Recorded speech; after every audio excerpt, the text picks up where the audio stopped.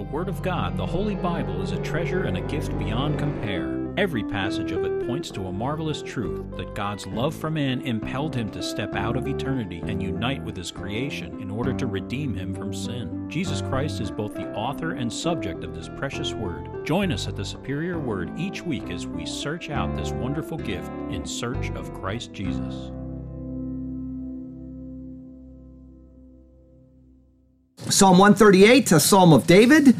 I will praise you with my whole heart. Before the gods, I will sing praises to you. I will worship toward your holy temple and praise your name for your loving kindness and your truth, for you have magnified your word above all your name. In the day when I cry out, you answered me and made me bold with strength in my soul. All the kings of the earth shall praise you, O Lord, when they hear the words of your mouth. Yes, they shall sing of the ways of the Lord, for great is the glory of the Lord. Though the Lord is on high, yet he regards the lowly, but the proud he knows from afar. Though I walk in the midst of trouble, you will revive me. You will stretch out your hand against the wrath of my enemies, and your right hand will save me. The Lord will perfect that which concerns me. Your mercy, O Lord, endures forever. Do not forsake the works of your hands.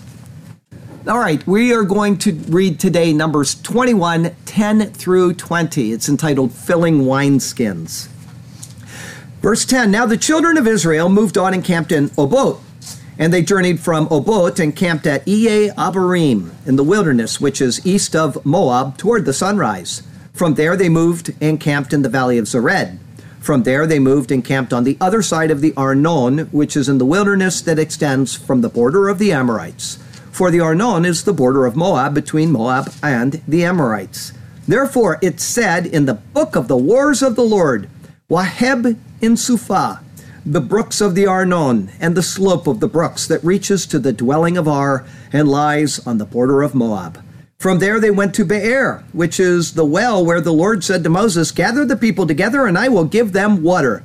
Then Israel sang this song, Spring up a well. All of you sing to it. The well the leaders sank, dug by the nation's nobles, by the lawgiver with their staves. And from the wilderness they went to Mattanah, from Mattanah to Nahaliel, from Nahaliel to Bamoth, and from Bamoth in the valley that is in the country of Moab to the top of Pisgah, which looks down on the wasteland. Everybody got that? Everybody know what's going on there? No. Rather interesting set of verses, isn't it? I mean, I've read that a million times myself, and I had no idea. And I admit that. I had no idea what this passage was about until I sat down on 25 March and did the study. And I'm so very glad that I did. If anybody here is old enough to remember Johnny Horton, or at least his music, he was a singer during the 1950s who did some great tunes, a couple of which were about wars. One of them was the Battle of New Orleans. It was based on a battle between the Americans and the British about 100 years before his birth. It was such an obscure battle that the people in England didn't even realize that it was real until they researched the contents of the song that they had heard on the radio. His words are in a poetic fashion, and the meaning of them is almost obscure to someone who isn't aware of the lingo that he used. For example, in part of it he says, We held our fire till we seed their faces well. Then we opened up our squirrel guns and really gave them, well, we fired our guns and the British kept a-comin'. There wasn't nigh as many as there was a while ago. We fired once more and they began a-running on down the Mississippi to the Gulf of Mexico. Unless you're aware of the nuances of the language, the shortness offered at one point for the sensitivity of the people's ears, and the locations mentioned, it wouldn't make much sense. He had another great song called Sink the Bismarck. It was a marvelous remembrance of an event that occurred just a few years before and which he put to music. In the verses today, there is a reference to the book of the Wars of the Lord. Because of the name of it and because of the references in it, critical scholars, specifically critical liberal scholars, have argued that this must be a book that had nothing to do with Moses. Some argue that it was actually written by the Ammonites about the conflicts of Baal, in which the feats of their heroes like Sihon and others were celebrated in poetry. Others say that it must be a book dating from the time of Jehoshaphat, who came long after the time of King David, and which contains an early history of Israel from the time of the patriarchs to the time of around Joshua. Others make up other ridiculous theories about it, completely disregarding the fact that it is recorded where? That's right here in the books of Moses, and that it speaks of things that Israel of the time was intimately familiar with. There is no reason to assume it was written at some point many centuries later, and it is the height of stupidity to credit the book to the Ammonites when it is specifically said to be Sefer Milchamot Yehovah, or the Book of the Wars of the Lord, or of Yehovah. Liberal scholars are, please forgive the forthrightness, idiots. Our text verse comes from 2 Samuel chapter 1. Then David lamented with this lamentation over Saul and over Jonathan his son. And he told them to teach the children of Judah the song of the bow. Indeed, it is written in the book of Jasher. The beauty of Israel is slain on your high places. How the mighty have fallen. Tell it not in Gath. Proclaim it not in the streets of Ashkelon. Let the daughters of the Philistines rejoice, lest the daughters of the uncircumcised triumph. O mountains of Gilboa, let there be no dew nor rain upon you, nor fields of offerings, for the shield of the mighty is cast away there. The shield of Saul is not anointed with oil. From the blood of the slain, from the fat of the mighty, the bow of Jonathan did not turn back, and the sword of Saul did not return empty. Saul and Jonathan were beloved and pleasant in their lives, and in their death they were not divided. They were swifter than eagles. They were stronger than lions. O daughters of Israel, weep over Saul, who clothed you in scarlet with luxury, who put ornaments of gold on your apparel. How the mighty have fallen in the midst of the battle. Jonathan was slain in your high places. I am distressed for you, my brother Jonathan. You have been very pleasant to me. Your love to me was wonderful, surpassing the love of women. How the mighty have fallen, and the weapons of war perished. That is certainly the longest text verse that I have ever used, and maybe that will stand as a permanent record. Either way, David wrote the Song of the Bow, and it is recorded in the book of Jasher. That was a book known as far back as the time of Joshua, maybe further, as we will see today. It is only a person with a set and perverse agenda who would willingly deny that the book of the Wars of the Lord, like the book of Jasher, wasn't recorded exactly as the surrounding text states. The burden of the proof of such ludicrous claims rests solely on those who are making them, and they ain't got it. Be careful who you believe. Check all things. Hold fast to what is good.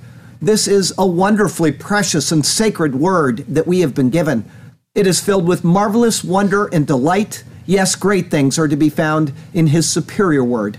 And so let's turn to that precious word once again. And may God speak to us through his word today, and may his glorious name ever be praised. I have two thoughts for you today. The first is, arise, O well. It's verses 10 through 20. Verse 10, now the children of Israel moved on and camped in Obot. The first three verses of the chapter detailed a battle between Israel and the Canaanites under the king of Arad.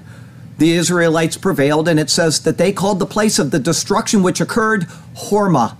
After that were the 6 verses concerning the bronze serpent. However, no location was named in that account. The words now say that Israel has moved on and camped in Obot, but it doesn't give a starting point, and only the destination is recorded. We can't tell if the accounts have actually been chronological or not. However, we can tell the record of movement from the detailed list, which will be found a little bit later in Numbers chapter 33. Here's what it says. Now the king of Arad, the Canaanite who dwelt in the south in the land of Canaan, heard of the coming of the children of Israel. So they departed from Mount Hor and camped at Zalmonah. They departed from Zalmonah and camped at Punon. They departed from Punon and camped at Obot. They departed from Obot and camped at Iye Abarim at the border of Moab. As is seen here, this location, Obot, is the third stop since leaving Mount Hor, where Aaron died and where Aaron was buried. Nothing has been said of Punon yet, and this is the first time that the name Obot is found in Scripture. This tells us that everything seen in these accounts is recorded in a specific order by the Lord in order to show us hints of redemptive history. The name Ovot is simply the plural of the word ov, which signifies a skin for holding water or wine. Therefore, it means water skins or wineskins. It could be that the Israelites were able to fill their skins with either water or wine at this location, and thus the name was given because of this. However, Ov also signifies a ghost or a necromancer. To understand the connection is going to take just a moment. Ov comes from the same as Av, or father, as in someone prattling a father's name, like saying Dada instead of Daddy. And so it is then a mumble.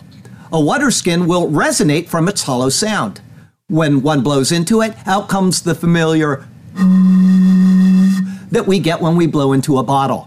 Hence, it leads to the idea of a necromancer or a ghost. It sounds like a ghost, right? Who utters hollow sounds as a ventriloquist might.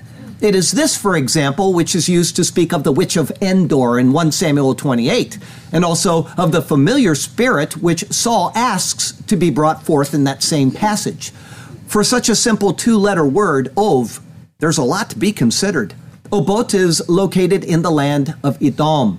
Verse 11, and they journeyed from Obot and camped at Abarim. From Obot, with all of the highly interesting meaning associated with the name of that place, Israel is said to travel next to Abarim. The Hebrew actually reads Ha-Avarim, or of the Abarim. Comes from meaning a ruin. Avarim comes from avar, meaning to pass through. Thus, Ha-Avarim means something like ruins of the passers or ruins of the crossing over. This location is said to be, verse 11 continues, in the wilderness which is east of Moab toward the sunrise. The location of the wilderness is twice described. The Hebrew does not say east of Moab. It says against the face of Moab. This is then further defined as Mimizrach HaShemesh, or toward the rising of the sun. Thus, by default, it is on the east edge of Moab. The name Moab comes from two words, me, which means who, and Av, which means dad. In modern language, we would call him, who's your daddy? The answer comes from the story of how he was born to the union of Lot and one of his daughters. And so the name has a secondary meaning of from father. Verse 12, from there they moved and camped in the valley of Zered. After leaving Abarim, Israel then picked up stakes and camped in Nahal Zered, or the valley of Zered. The word Nahal is not a valley as we would think of one today. It signifies a wadi where water would flow through during the seasons of rain. That word comes from Nahal, meaning to take possession or to inherit. It is well translated as the valley of Zered, rather than the brook of Zered, as some translations make it, because one does not camp in a brook. Rather, they camp in the valley, whether water was running at that time or not. However, it is likely that it was a running river, as Deuteronomy chapter 2 implies. Zered comes from an unused root, meaning to be exuberant in growth of foliage.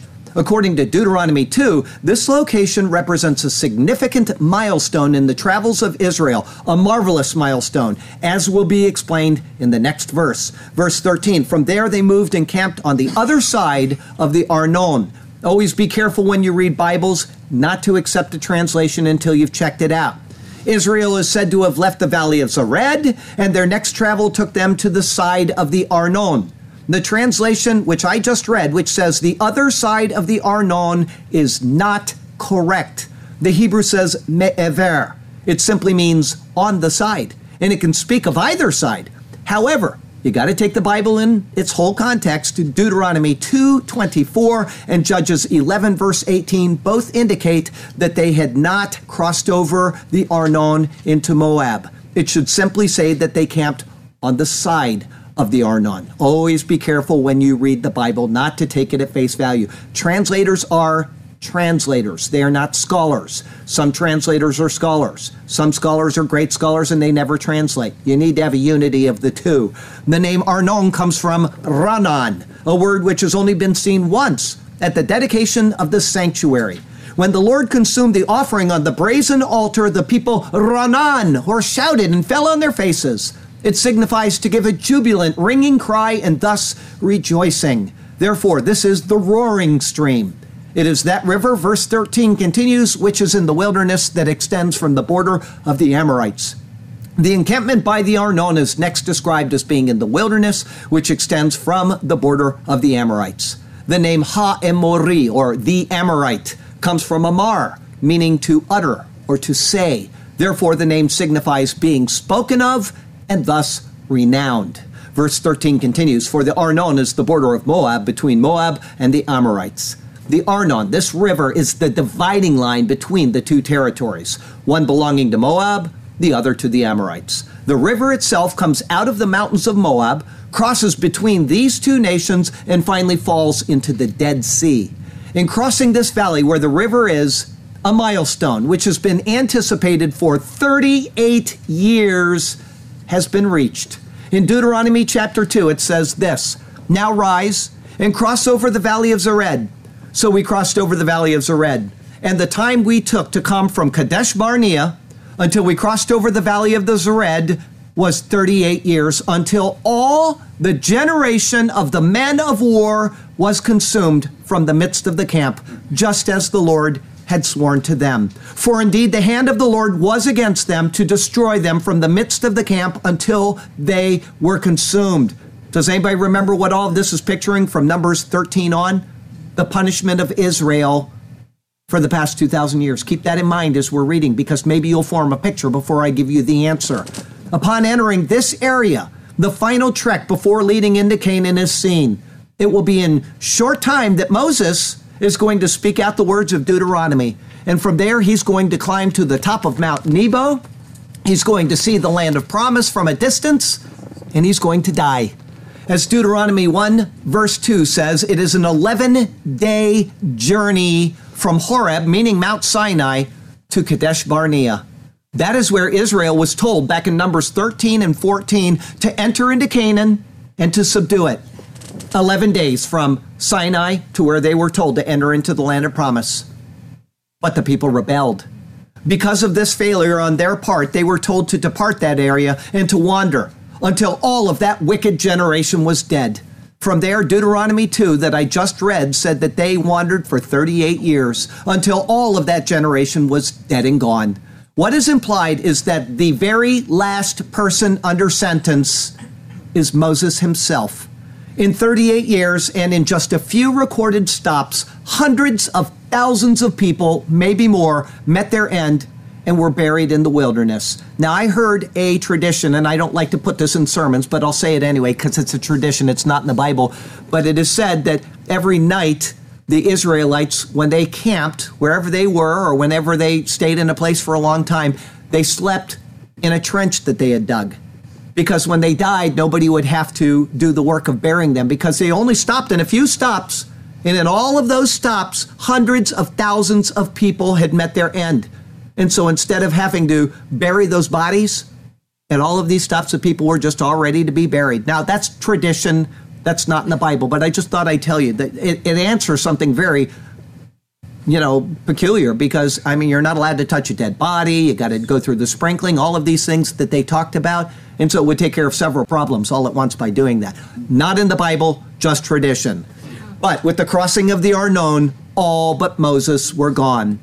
Only Joshua and Caleb would be left of that generation after that.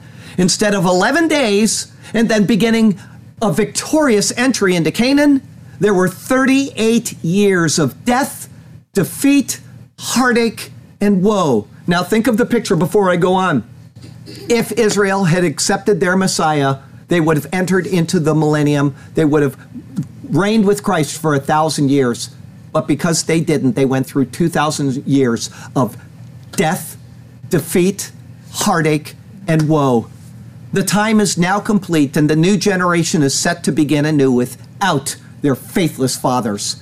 With this crossing, a particular record is made, and which is recorded for Israel. Verse 14, there it is said, in the book of the wars of the Lord. There is great speculation as to what the book of the wars of the Lord is. What seems likely, but without being overly dogmatic, because dogs snarl and they fight, but they do not conduct war, is that this would be a collection of songs or psalms which celebrated the great acts of the powerful deliverances of the Lord's people, which they experienced through his personal action. It may or may not even be what is later called the book of Jasher, or the upright one, which is seen in Joshua 10, verse 13, and again in 2 Samuel 1:18, which was a part of our text verse today. From the coming words, it is likely that it is such a book of songs, and it probably even included the Song of Moses from Exodus chapter 15. It's difficult to be adamant, but it seems certain because of the words which begin with this. Verse 14 continues, Waheb in Sufa. The Hebrew reads, Vahev besufa. Of the words here and through verse 15, Adam Clarke, who I respect immensely, and who's a great Hebrew scholar, he was back hundreds of years ago, but he says the words are impenetrably obscure. That means there's no way to look into them and find out what they mean. And it is true that there are as many opinions on what is said here as there are people who have sat down to evaluate them. But today, you will get the correct evaluation. The Hebrew is complicated, but what I want you to do is to remember Johnny Horton's song.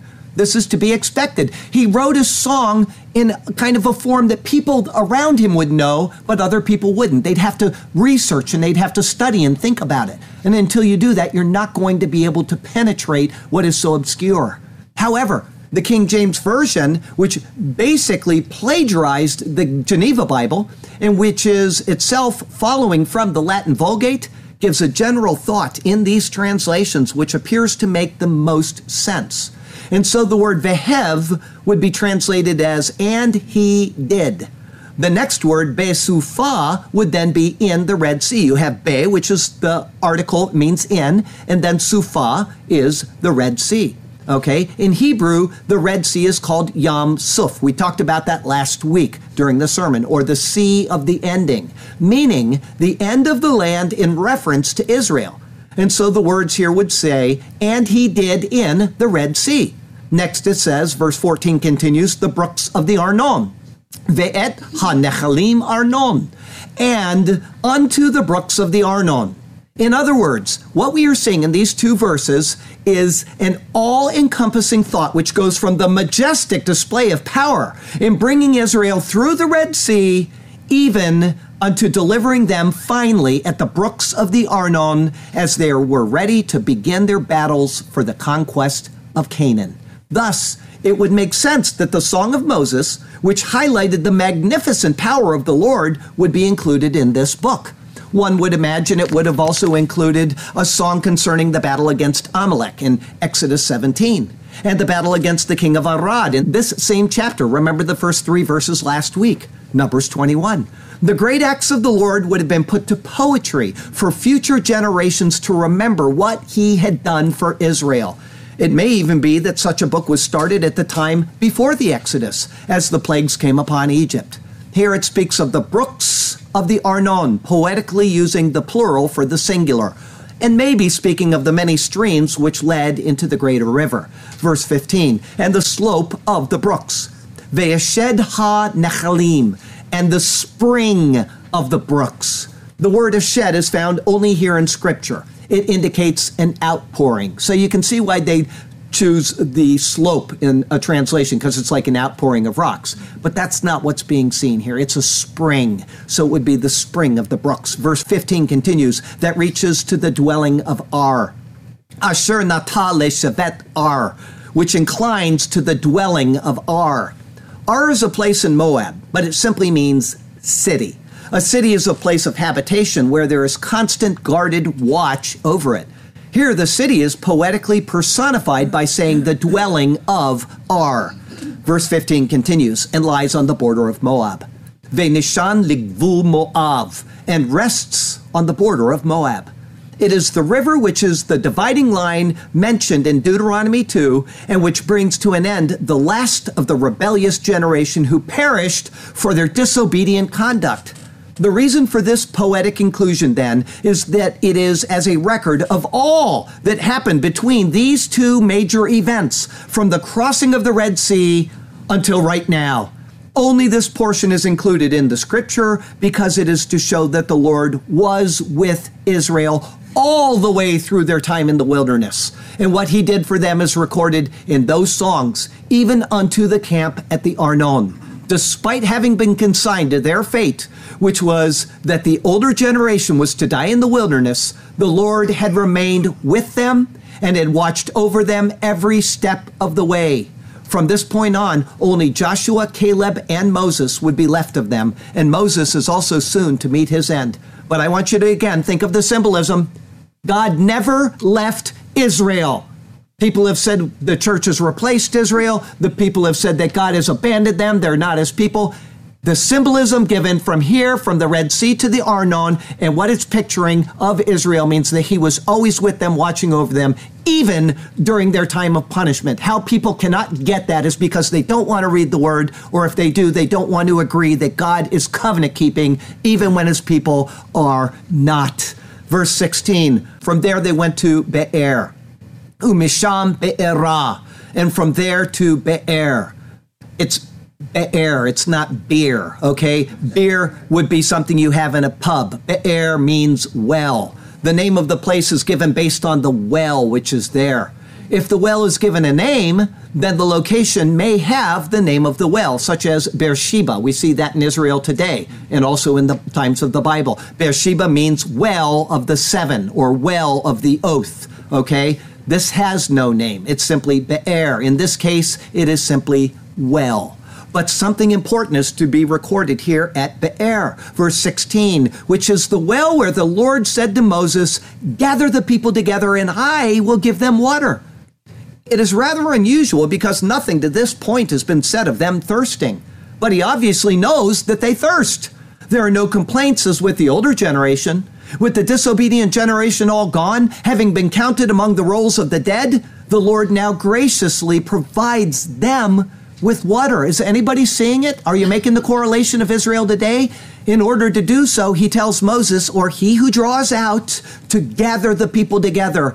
In their gathering, water will be provided, and in his giving, there is a response from the people. Verse 17, then Israel sang this song, Az Yashir Yisrael et Hashirah Hazot. At that time sang Israel the song, this. The word az is a demonstrative adverb, which basically means at that time. Next, the verb shir, or to sing, has only been seen so far in Exodus 15, the Song of Moses, where it was used 3 times in conjunction with singing out that Song of Moses, when Israel was delivered through the Red Sea.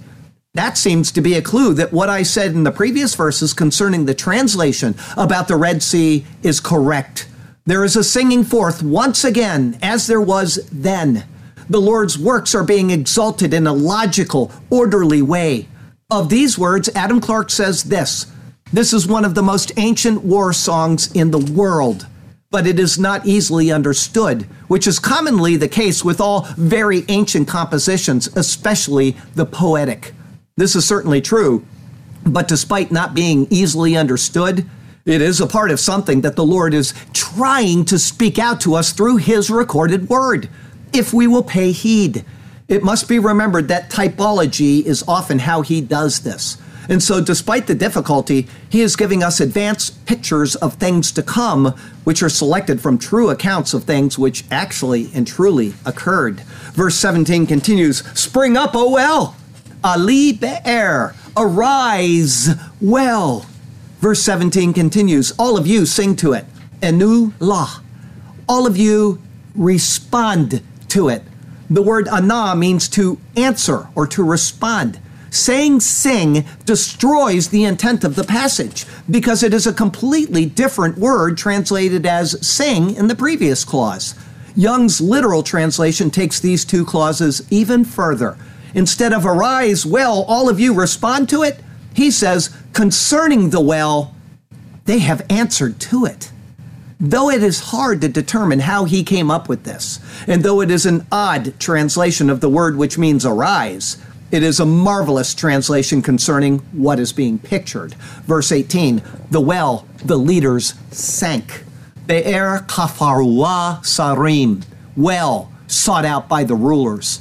With the exception of the CEV, which is the Common English Version, in this clause or the next, all translations agree that this is an active digging by the leaders. They say they sank, dug, hollowed out, or so on. The CEV says, with their royal scepters, our leaders pointed out where to dig the well. Though the CEV is right that the leaders certainly were not the ones to dig the well, their translation doesn't reflect the Hebrew. Rather, it is a paraphrase attempting to show intent, probably because it is obvious that the rulers would not be the ones to dig a well. We have to think when we're looking at the Bible, okay? Taking the translation at face value will lead to disaster, okay? The word is hafar. It means to pry into, and thus by implication, to delve, explore, pry, paw, search out, seek, or even dig. Because this is dealing with a well, the most obvious thought is, oh, they have to dig it. But that is not the job of a leader, and so that is not what is being relayed. Rather, these rulers sought out what the Lord has provided to them. Verse 18 continues, dug by the nation's nobles. Karua nedive ha'am, opened by the willing of the people. The word kara means to open. That means by digging, but figuratively it can mean to open one's ears. And it's translated as pierced in Psalm 22 when referring to the crucifixion. The next word, nadiv, signifies something voluntary, and thus anyone who is inclined, willing, magnanimous, or someone like a noble. There is a voluntary opening of the well. Verse 18 continues, by the lawgiver with their staves, bimchokek be mishanotam, by decree with their staffs. The word hakak comes from a root meaning to hack. Thus it means to engrave, and by implication to enact. From there it can be used to indicate a lawgiver, or as it says here, by the lawgiver. It can be an enactment of something. The word mishenah means a staff as for support. One thing is for certain, nobody would use a staff to dig a well. A shovel, yes. Their hands, maybe. A pack of chihuahuas, possibly, but not with a staff. Of the verse, the scholar Kyle says, here, God gave the people water, not as before by a miraculous supply from a rock, but by commanding wells to be dug. This is evident from the ode with which the congregation commemorated this divine gift of grace. Does anybody see a contradiction in his two sentences? He gave the people the water, not as before by a miraculous supply from a rock, but by commanding wells to be dug. That's his first thought. And then he says, this is evident from the ode with which the congregation commemorated this divine gift of grace. Like Kyle's thoughts, translations for the most part indicate an active digging of the well, rather than searching it out and opening it without physical effort. But that is hardly a divine gift of grace if someone has to dig for it. The water coming from the rock is certainly divine grace. Moses spoke to it, and it came out. Or he actually hit the rock, but he was told to speak to it. The first time he hit it, the second time he was to speak to it, and he hit it. It is spoken to, and the water comes forth. The same is true here. The entire song, as translated by me, says, arise well, all of you respond to it. Well sought out by the rulers, opened by the willing of the people, by decree with their staffs. There is a well which is waiting to come forth for the people. The people are being asked to respond to it. It was a well sought out by the rulers. It was opened by the willing of the people, and it was by decree, while the people did nothing.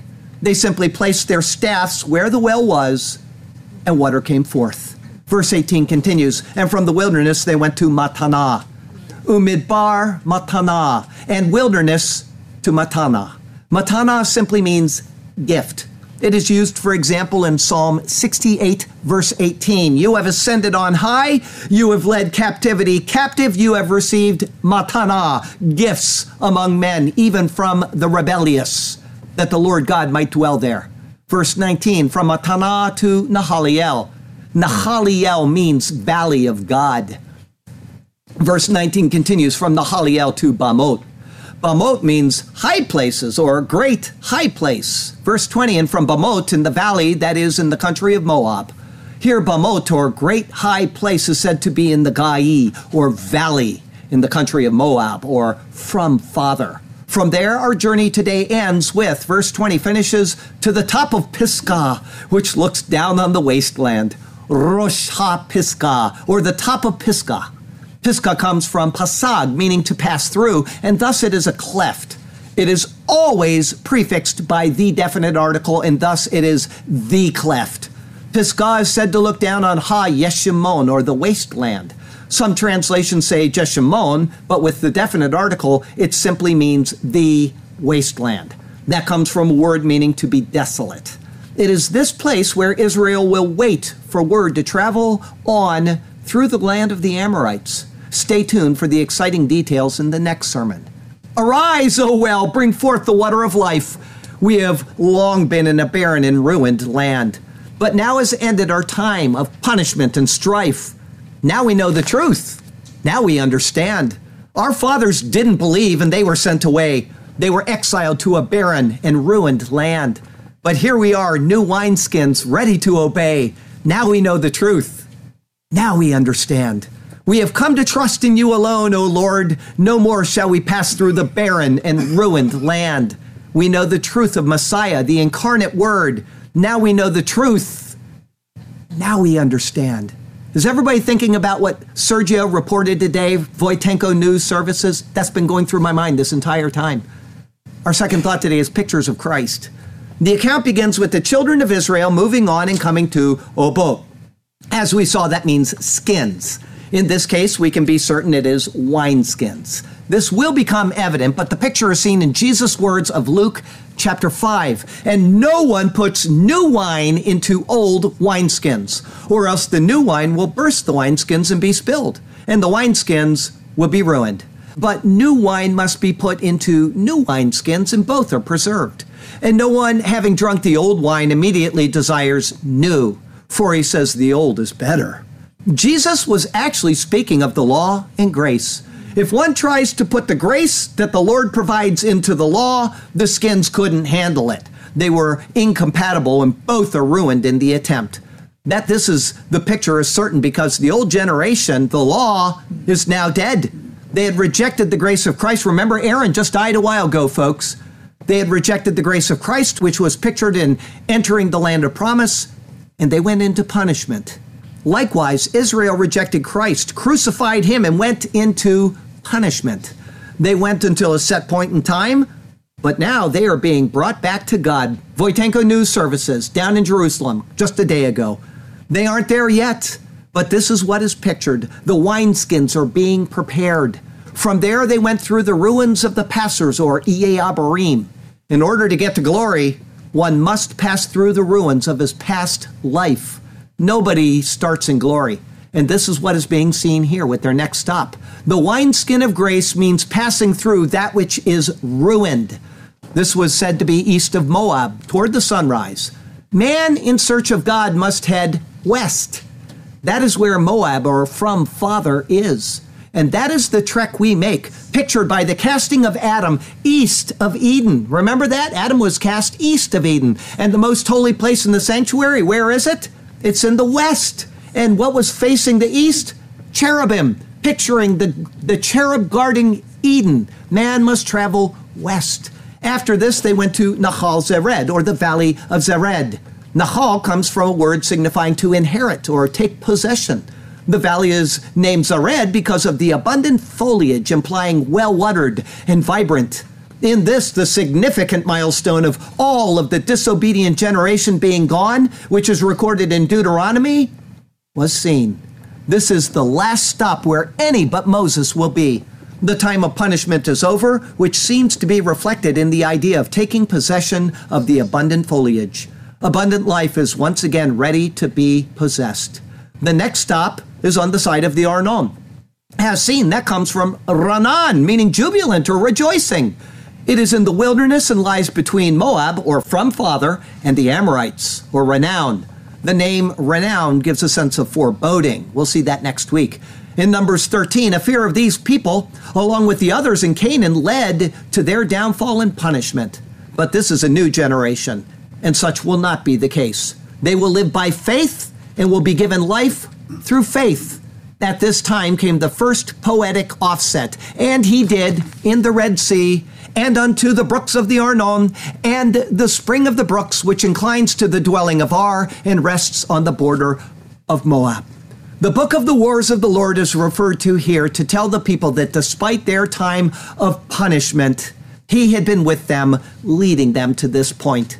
They are on the border of Moab, or from Father, and no matter what they face, they have been cared for and would be cared for.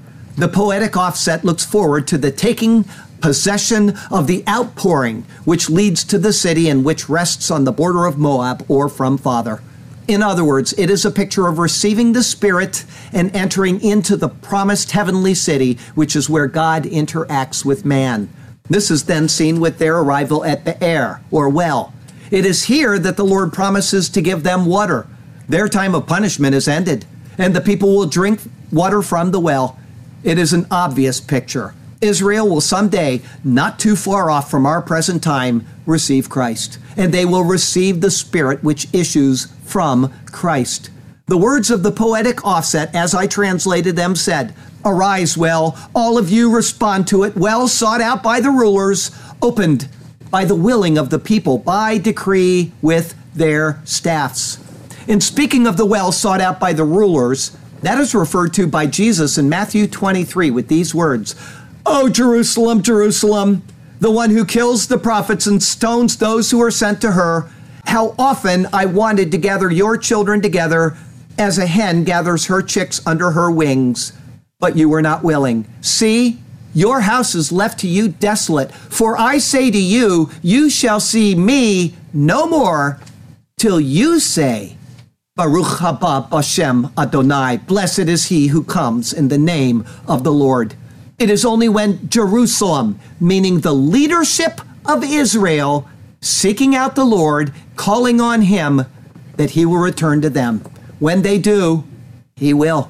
Zechariah 12 shows us the fulfillment of the picture we're looking at right here in Numbers 21. "And I will pour on the house of David and on the inhabitants of Jerusalem the spirit of grace and supplication. Then they will look on me whom they pierced. Yes, they will mourn for him as one mourns for his only son, and grieve for him as one grieves for a firstborn." That is further explained in Zechariah 13, verse 1. "In that day, a fountain," think of the well here, "a fountain shall be opened for the house of David and for the inhabitants of Jerusalem for sin and for uncleanness." This explains why the translation does not say dug. It is the grace of Jesus Christ poured out on his long, disobedient people, but who have ended their time of punishment, which is pictured here. After this, it says they went to matana, or gift. What does the giving of the Spirit to a person imply? It implies salvation. From the well, they are given the gift. But God, who is rich in mercy because of his great love with which he loved us, even when we were dead in trespasses, made us alive together with Christ. By grace you have been saved, and raised us up together and made us sit together in the heavenly places in Christ Jesus, that in the ages to come he might show the exceeding riches of his grace in his kindness toward us in Christ Jesus. For by grace you have been saved through faith, and that not of yourselves. It is the matana, it is the gift of God, not of works, lest anyone should boast. Everybody seeing the progression? It follows exactly with what is happening in human history right before our eyes. So much for hyper-dispensationalism that says there's two gospels, one for the Jews and one for the Gentile. They're just late in catching up. And so much for replacement theology, which completely ignores these verses to show us that God has not abandoned Israel. You can wipe away a lot of bad doctrine simply by reading the books of Moses and understanding what he's trying to tell us. The people had gone from attempting to enter salvation through their own efforts. Remember that? Oh, we're going to go up. He says, don't go. Don't go. You've already betrayed the Lord. Don't go. That was back in Numbers 14. They've gone from that to coming to the Lord through faith here in Numbers 21. The entire time in the wilderness has been one long procession of thought, detailing Israel's history since the coming of Jesus Christ. From Matana, or gift, they went to Nahaliel, or Valley of God. As this is a picture of Israel coming to faith at the end of the tribulation period, after their time of punishment? I would go so far as to say that this is speaking of the valley where Christ will judge the people. In Psalm 110, a messianic psalm, it speaks of exactly this, including the word Nahal, or valley, which is the source of the name Nahaliel. Here's what it says: "The Lord is at your right hand. He shall execute kings in the day of his wrath. He shall judge among the nations. He shall fill the places with dead bodies. He shall execute the heads of many countries. He shall drink of the brook, Nahaliel, by the wayside. Therefore he shall lift up the head." From Nahaliel, the people then went to Bamot, which means high places or great high place. That would be Jerusalem, which Micah 1 verse 5 calls the high places of Judah. It is a picture then of where the Lord will reign during the millennium. Bamot is said to have been in the Gai, or valley, in Moab. Isaiah 22:1 calls Jerusalem, Gay, or valley, Chizion, the valley of vision. Thus, this is a reference to Jerusalem being the valley which is, as Moab is translated, from Father. It is a reference to what will be during the millennium, the great high place in the valley where the Father's blessings will flow. That is beautifully seen in the picture of the millennium in Ezekiel 47, where water flows from under the threshold of the temple all the way down to where the Dead Sea is now, and the Dead Sea becomes alive. Finally, the narrative ends at the top of Pisgah, or to pass through, which looks down on the wasteland. This must be a reference to what is stated about the millennium by Isaiah in the very last verse of his book. Here's what he says: "And they shall go forth and look upon the corpses of the men who have transgressed against me, for their worm does not die, and their fire is not quenched. They shall be an abhorrence to all flesh." The people will have passed through the cleft to life, but they will look back on the corpses of the fallen, pictured by the rebellious generation who died in the wilderness. The entire passage today is simply a foreshadowing of what Israel missed, and therefore they suffered exile and death for over the past 2,000 years, but which will eventually lead to their salvation and their exaltation when Christ returns for and to them. The pattern has been seen all the way since Numbers chapter 13. Each passage has moved along that same theme, reflecting the state of Israel since their rejection of Christ. And now, what will come upon them someday in the future has been methodically detailed in today's verses. You're seeing a snapshot of what is coming very soon in human history. As this is so, and as it is certain, what that means beyond Israel, the people, is that the message of Christ is just as true for them in the days ahead as it is for all people at this time. If what God says about the work of Christ and the giving of the Spirit is true for Israel, it is true for the world. Israel missed the significance of the coming of Messiah, and so he went to the nations during their time of punishment. However, he will be coming back to them, and they will receive him. Before that day, he will call the church home, and the time of woe which Israel is faced will extend to a time of woe levied upon the whole world. Only after that final period of purification will Israel call out to God, and until they do, the woes will only increase. To be spared from that, the Lord offers grace. It is grace in the giving of his Son, and it is free. The people in today's passage did nothing to receive the gift. The Lord led them to the well, and by decree, the people simply opened it by resting their staffs upon it. A staff in the Bible is a symbol of the authority of the one who possesses it and of where one places his trust. In the case of Israel, the picture is that they took their authority and placed it at the well, trusting in it to provide, not in their own self. The well is Christ. The water is the Spirit. They trusted Christ, and the Spirit came forth. Does everybody see the picture? Has anybody missed what we've seen today? This is what God asks of us. He asks us to come in faith, putting aside self. Don't trust in yourself. Don't trust in your deeds of merit. Are you ready to come to Christ and submit yourself to his capable hands? The Lord is calling, and I pray that you will make the right choice. It is by grace that you are saved, by faith through grace. It is the gift of God and not of works, lest any man should boast. The Bible is a very, very, very complicated book. People have been reading these verses now for thousands of years, and they've made no sense at all. But it's a very simple book. God loves the people of the world. God chose Israel. God will not reject Israel. Even when he punishes them, God places them back in the land. They finally put their trust in him, and out comes the water. Everybody see it? The same is true with us. We must trust in what God has done through Jesus Christ. There are not two paths to heaven. There are not 3 or 4 or 10 or 100. There is one path to heaven, one path to being restored to God. I know people want to argue this to death in today's world, but that is what the Bible teaches, because there's only one Son of God that came to pay the sin debt for us. And his death and his message is exclusive. That means that you must choose it. It is not everybody is saved through the blood of Jesus Christ. It is everybody is saved through the blood of Jesus Christ potentially. And until you call on Christ, it will not happen. But when you do, it becomes actual, and you are now saved. Please call on Christ. I wouldn't sit here. I'm going to tell you something. This is the honest truth. I would not sit here in this pulpit and preach if I didn't believe what I was saying. Now, I read an article about one of the faith healer preachers that has 15 jumbo jets today in Mail Online, right? And I wonder about the guy. He's worth, like, I think they said $725 million, $750 million, and yet he still asks for money. What does he need it for, right? But I wouldn't be sitting here if I didn't believe this message. And I will tell you something, Mondays are brutal. And the 4 Mondays of the Balaam sermons, which are coming up not next week, but the week after that, have been excruciating. Because I've got all the information for you, and I have not found the picture. I don't know what God is trying to tell us with those Balaam sermons. And unless he tells me, you're going to get a great sermon, you're going to get all kinds of information, but I am not going to make something up to tickle your ears.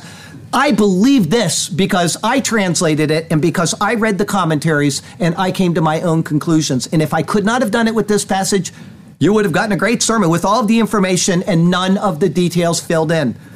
I don't need to go through Mondays. It's not something I have to do. It's long. George now knows.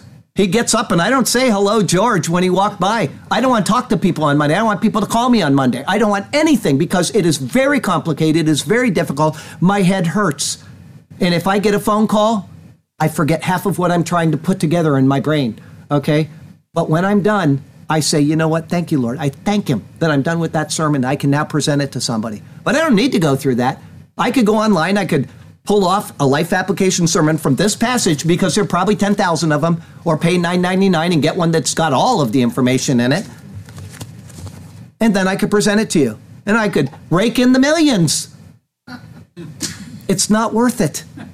To me, what is worth it is understanding what God is telling us. And I'm so excited when I get sermons like this because it reaffirms my faith in Jesus Christ that he has not rejected Israel. You watch those videos on the prophecy update that I talked about that Sergio sent me for the update. They're out there sticking their finger up at Jesus and making even more profane things about Jesus with their hands, cursing his name. And God still loves them. That gives me the reassurance of the world to know that I'm pursuing the right person in Jesus Christ. So please call on him today. I didn't mean to make that such a long closing statement, but I am passionate about this word and about giving it to you properly. And if I can't, then you'll get some fun sermons about a guy that has a donkey tell him what to do. But I don't know why it's there yet. Our closing verse comes from Isaiah 32. People shall mourn upon their breasts for the pleasant fields, for the fruitful vine. On the land of my people will come up thorns and briars. Yes, on all the happy homes in the joyous city. Because the palaces will be forsaken, the bustling city will be deserted. The forts and towers will become lairs forever. A joy of wild donkeys, a pasture of flocks, until the Spirit is poured upon us from on high, and the wilderness becomes a fruitful field, and the fruitful field is counted as a forest. Next week is Numbers 21 through 35. When they are gone, God's people will be overjoyed. It's entitled, Two Foes to be Destroyed. That'll be our 42nd number sermon. The Lord has you exactly where he wants you. He has a good plan and a purpose for you. It may seem at times as if you're lost in the desert wandering aimlessly, but the Lord is there, carefully leading you to the land of promise. And so follow him. and trust him, and he'll do marvelous things for you and through you. Okay? Poem, and we're done. Filling wineskins. Now the children of Israel moved on and camped in Obot. And they journeyed from Obot and camped at Abarim, in the wilderness which is east of Moab, towards the sunrise, from where the sun first does beam. From there they moved and camped in the valley of Zered. From there they moved and camped on the Arnon's other side, which is in the wilderness that extends from the border of the Amorites. For the Arnon is the border of Moab, between Moab and the Amorites. So it does divide. Therefore it is said in the book of the wars of the Lord, so is recorded this poetic word, which I do not change from the translation. Waheb in Suphah, the brooks of the Arnon, and the slope of the brooks that reaches to the dwelling of Ar and lies on the border of Moab. From there they went to Be'er, which is the well, where the Lord said to Moses about the throng, gather the people together, and I will give them water. Then Israel sang this song. Spring up, O well, all of you sing to it. The well the leaders sank, dug by the nation's nobles, by the lawgiver with their staves. And from the wilderness they went to Mattanah, from Mattanah to Nahaliel, from Nahaliel to Bamot, so we understand. And from Bamot in the valley that is in the country of Moab to the top of Pisgah, which looks down on the wasteland. Lord God, we are even now in a wilderness, and we are wanting to be led by you. Without you to direct our lives would be a mess. And so be our guide, O God, you who are faithful and true. We long for the water in this barren land. May it flow forth from the rock our souls to satisfy. Give us this refreshing spiritual hand, and may we take it into our lives daily, it apply. And we shall be content and satisfied in you alone. We will follow you as we sing our songs of praise. Hallelujah to you, to us, your path you have shown. Hallelujah. We shall sing to you for all of our days. Hallelujah and amen. Heavenly Father, today we lift up the people of Israel and what this passage in the book of Numbers means. And those who are still fighting against you, even though they've been given the grace of being returned to their homeland, as your word said. That means everything else about your word must be true too. And yet they're still fighting against you. They're still bucking against the goads and kicking at them. And I would pray that many hearts would be turned by the witness of these Messianic Jews in Israel who are bold enough to do what they're doing in the face of opposition and even death threats. Give them courage and give them wisdom and strength as they go forth in your strength, O God, and not in their own. And Lord, we also pray, because it's the day of prayer for our president.